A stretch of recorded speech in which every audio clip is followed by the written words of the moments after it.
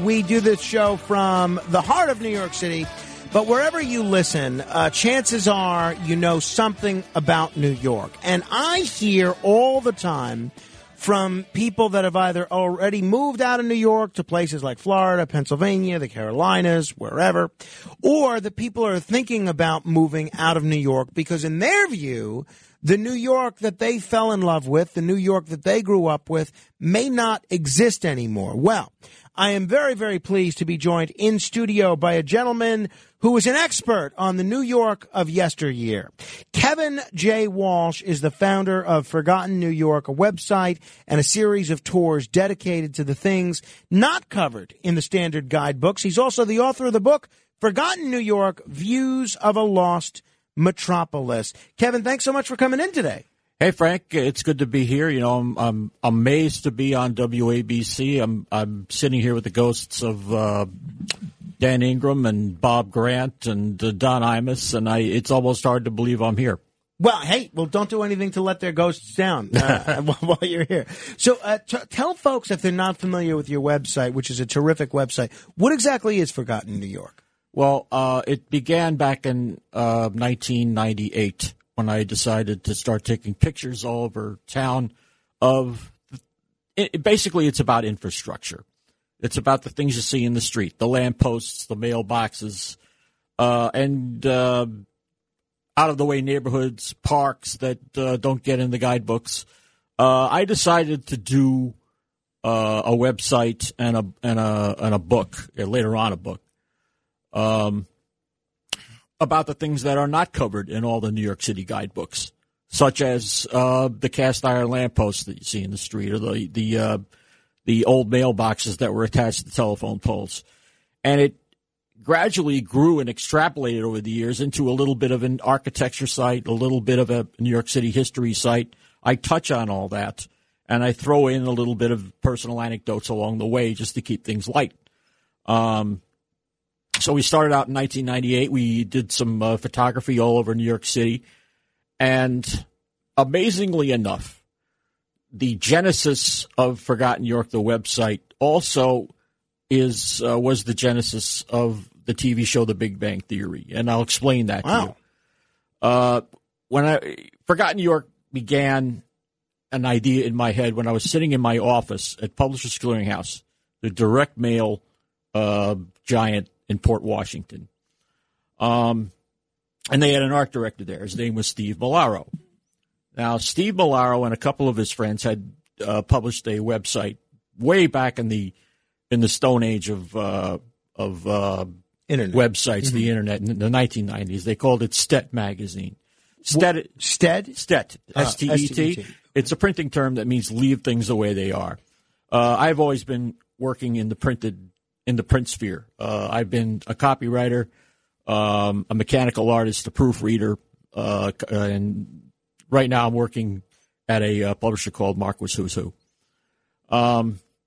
Steve, when he learned that I was going to do a website, Forgotten New York, I had sketched it out on a pad what I wanted to do with the categories and everything. He gave me a little bit of software called Adobe PageMill. And the first few pages, first year or two of Forgotten New York was composed on PageMill. To cut a long story short, Steve Milaro later left Publishers Clearinghouse. He moved to California. He got involved in the television industry. And for many years, he was what they call the showrunner for The Big Bang Theory. One of the most popular shows on network television for a long time. So, you know, Forgotten New York and Big Bang Theory are sort of twins in a way. That's very funny. They're cousins. So what are the criteria for something that you might choose to feature on Forgotten New York, the website? You mentioned the old-fashioned mailboxes attached to telephone poles, the old-fashioned lampposts. Is it just something that used to be but generally no longer is? What are the criteria for inclusion? It's something that points back to the past of New York City. I'll give you a little example. In Greenpoint, if you walk around Greenpoint in Brooklyn, the northern end of Brooklyn, if you look up at the corners of the buildings, and you can do this in Manhattan too, but I'm going to use Greenpoint as an example, the street names are carved into the buildings because that's how they identified streets long before they started posting street signs on lampposts and telephone poles and all that. Way back in the 1800s, they used to carve the names into the sides of the buildings. So, if you're unfamiliar with Greenpoint, I know many of the listeners are, the streets are arranged in alphabetical order, from Ash, the A Street, down to Quay, the Q-U-A-Y, the Q Street. Well, some of the carved signs on the buildings have simply a letter, M Street, N Street, because that was the former naming scheme of the streets of Greenpoint. Instead of names in alphabetical order, they simply named them letters. There are also other buildings that have names, such as Clinton, Prospect, and that was the naming scheme even before that. So if you walk around the streets of New York City and you look up at the corner of the buildings and you see that there was a sign of the name of the street carved into the building, sometimes that name is not the current name of the street. Oh, it's interesting. the former name. That's how you can tell. That's a little bit of New York City history there. That's pretty neat. We're talking with Kevin Walsh. If you want to check out his website, it's a terrific website. There's a lot of great content on there. You can just go to forgotten-ny.com. That's forgotten-ny.com. When did you start doing these tours? Well, the tours started in June of 1999. Our first tour, we did Broadway. But I don't mean Broadway in Manhattan. I mean Broadway in Brooklyn. And we met on Kent Avenue and Broadway in Brooklyn. We walked almost the entire length of the street under the elevated train. I pointed out as we walked some old buildings. I give the history of the building, some ancient advertising signage. I pointed out where that was. That's what you get with a Forgotten New York tour. You're not going to get the usual obvious things that a lot of, I'm not putting them down. No, of course, yeah. A lot of the obvious things that. Right, you're not taking people to the Empire State Building and things like that. Although I do call the Empire State Building the king of all buildings on the website. That's how I refer to it. Now, you mentioned advertising signage for products that may no longer be there. That's actually what prompted my interest in talking to you, and because we were taking calls from listeners about signs that they've encountered for products that are no longer there.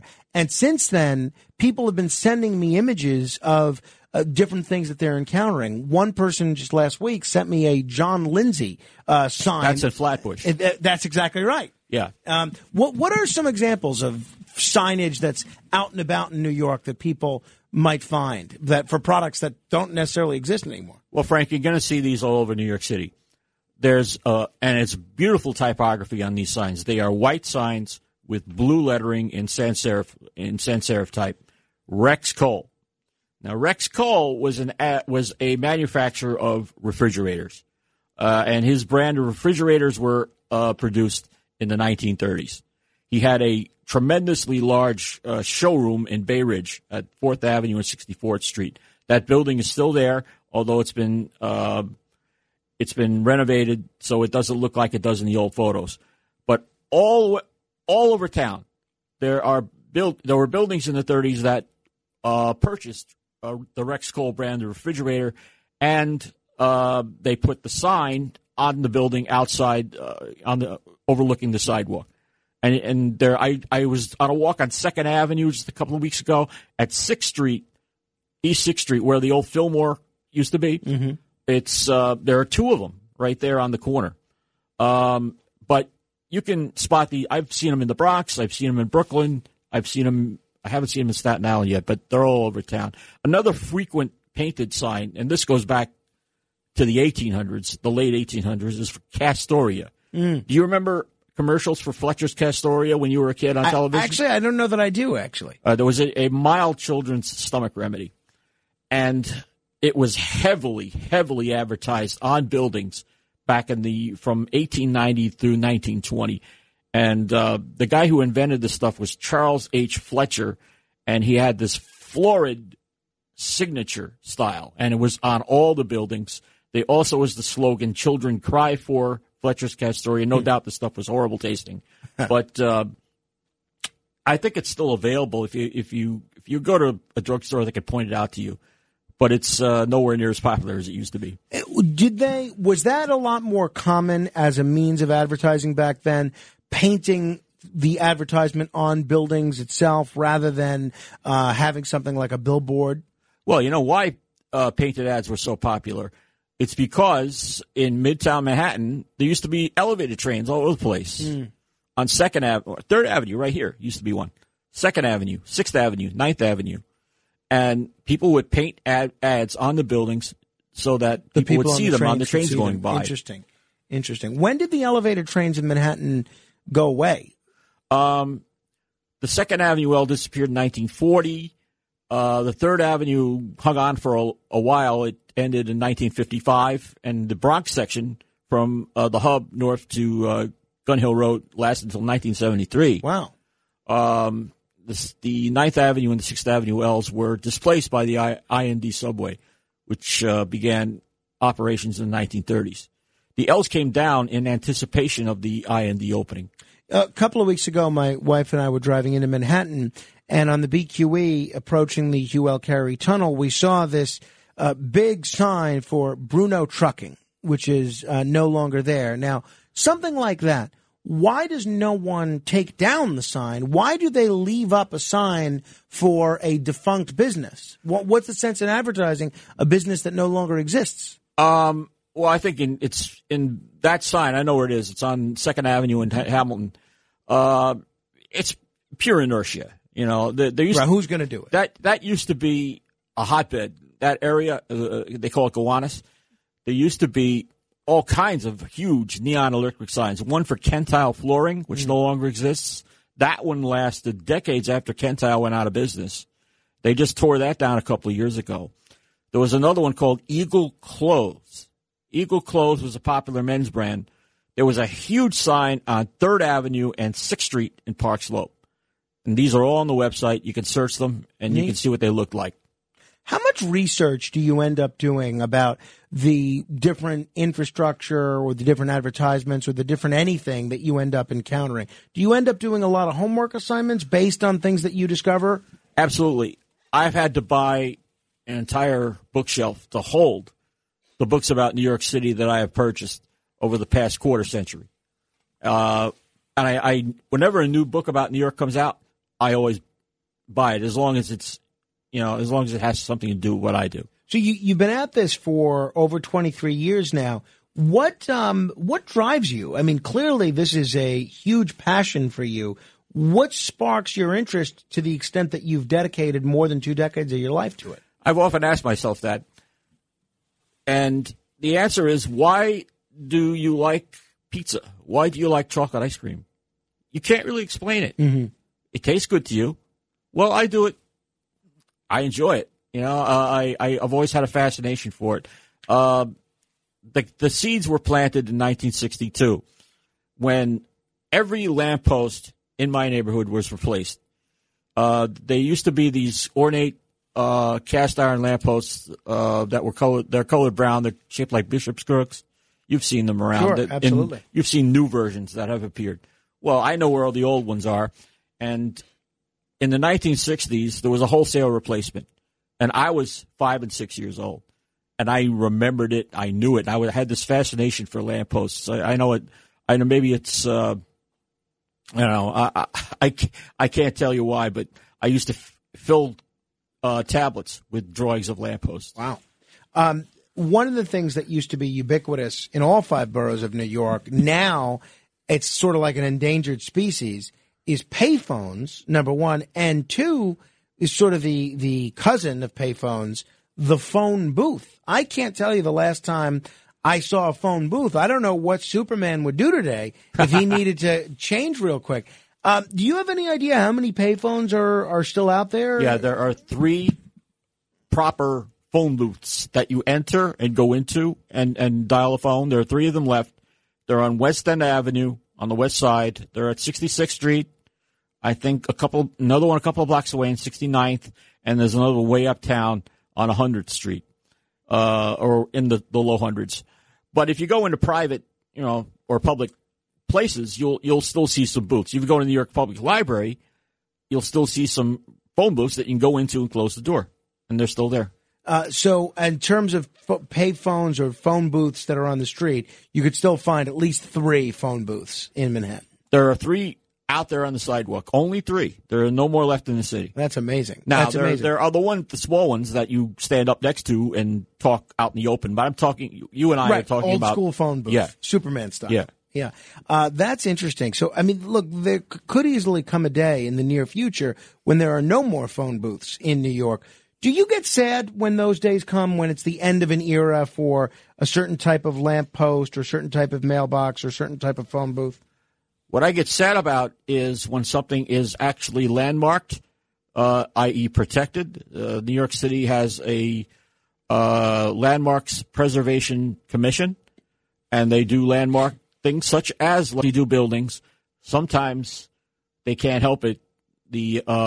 Something they landmark comes down anyway. That happened with a post down on Bridge Street and State Street in New York City. And I'm always sad when they replaced it for whatever reason. I don't know why. Maybe it was a traffic hazard or something. We're talking with Kevin Walsh. He's the founder of Forgotten New York.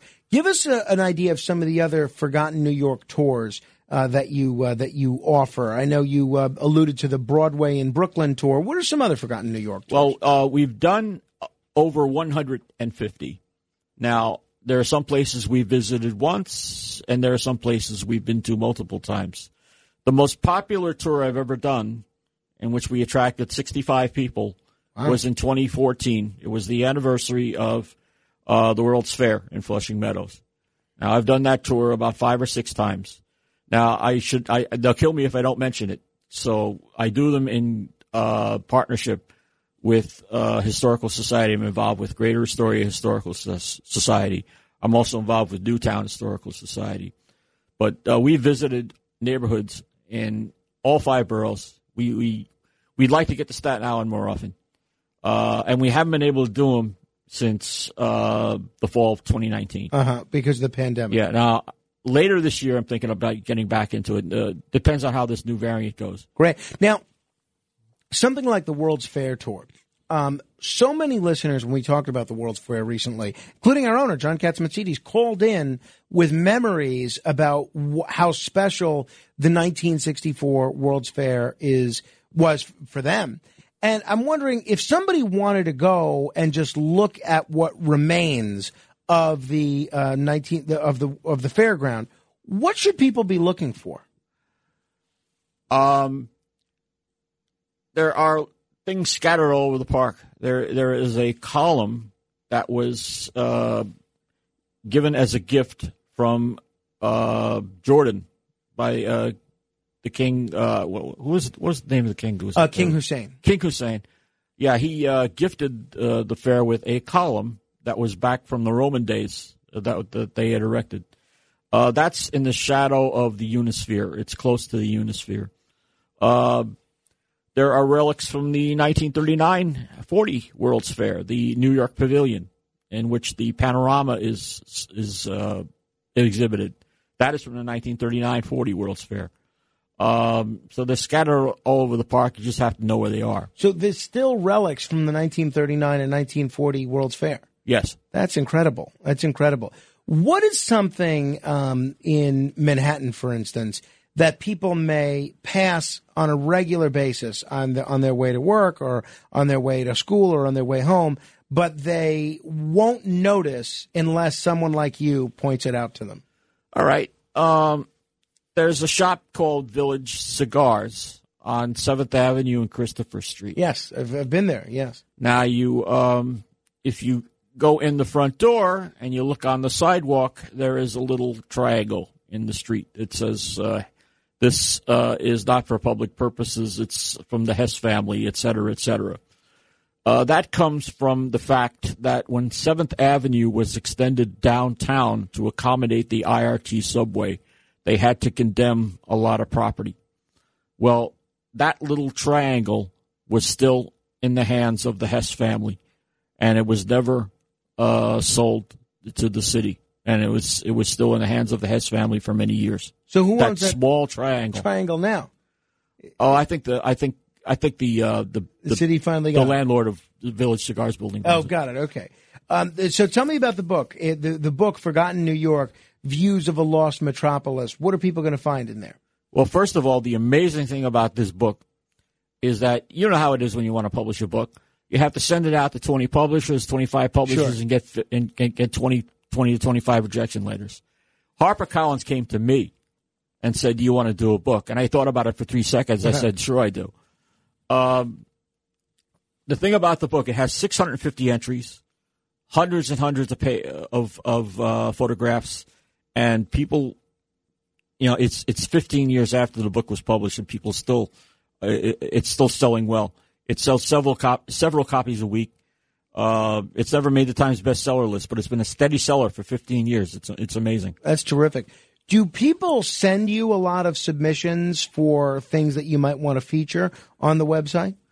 I get suggestions. I do have people who help me with the site.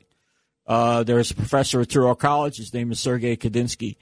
And since I wanted this weekend off, he wrote this weekend's Sunday page. I do a lengthy Sunday page every week, and he did it this week. It's about several of the super blocks and parks that you find in Crown Heights. Yeah, I saw that. So tell folks about that. What is a super block, and what might someone see on a super block in Crown Heights? Well, the super block was closed off to the public, and that's happening a lot. 34th Avenue in Queens was closed off, and Willoughby Avenue in Brooklyn was closed off to give people room to walk their dogs and ride their bikes and whatever. The super block was an idea that was first conceived back in the 60s and 70s, and they closed it off, and there's a park in the middle of the block, and Wow. There's also the idea being that the residents will benefit from no vehicular traffic. Yeah. And also there were smaller parks that appeared in Crown Heights back in the early 1900s and late 1800s because Prospect Park was a fair distance away from Crown Heights. And so they wanted to give the people out there a chance to get some nature and go into a park. And that's how parks like Brower Park and Saratoga Park developed. Brower Park is where the Children's Museum is. I know you did a recent post on the street where the Mother Cabrini street sign is. What's special about that intersection, and where is that? Well, I just thought it was odd. Now, I'm not being critical, but I thought it was odd that they named that corner for Mother Cabrini because there's already a lengthy street in northern Manhattan called Cabrini Boulevard that was named back in the 30s, 1938. It so happens, though, on 3rd Avenue and 19th Street that Cabrini Hospital was nearby, and it's been closed for several years, but the city decided to mark the corner with back in 2019, 2020. I have the exact date on the page. Do you know where the Mother Cabrini statue is? I've never seen it, but it's supposed to be up. I've never seen it. No, I know it was a big controversy at the time. I think it was going to be in Brooklyn, but I don't know where specifically. We're talking with Kevin Walsh. He's with a website called Forgotten New York. You can check out the website and even get the book through there at forgotten-ny.com. I remember about 15 years ago, maybe a little more, there was an article in the New York Times about Manhattan's last unpaved street. I think it was a street called Sylvan Place? I think it was called Broadway Alley, but again, Broadway Alley. Yeah, half of it is unpaved, half of it is paved. Oh, okay. So is that street still unpaved to this day? It's private street, so I can't get in anymore. I gotcha. Okay.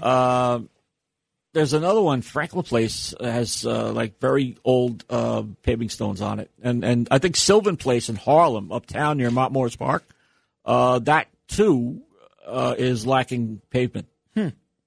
What is, in your adventures of the last 22 years doing this, what's been the most interesting thing that you've discovered, most interesting thing that you've seen, something that's really caused you to say, wow? Sometimes when I can happen upon cemeteries that I didn't know existed. There's a cemetery right next to the Staten Island Expressway on Richmond Road that is only visible during the winter because of the foliage. Really? Yeah. Wow. I forget the name of it, but whenever I can discover an old burying ground or places where there used to be a cemetery and there's still some stones there. It's amazing. That is. Kevin Walsh, thanks for coming in. Appreciate the time. And if people are interested in this, I certainly want to encourage them to check out the website, forgotten-ny.com, and they could check out the book, which is available there or wherever books are sold, Amazon or other book websites as well. Thank you so much. Thank you very much, Frank. Appreciate it. This is Greg Kelly for Priority Gold. What does it mean to be America's precious metals dealer? It means that you're in touch with the hearts and minds of those who love this country, value our freedom, and want to protect the future. Priority Gold is that precious metals dealer. They've helped thousands of Americans back their retirement with solid gold and silver. Call Priority Gold at 888-506-6439. Receive free shipping, free storage, a free investment guide, and one of the best purchase experiences in the industry. Call now or go to PriorityGold.com.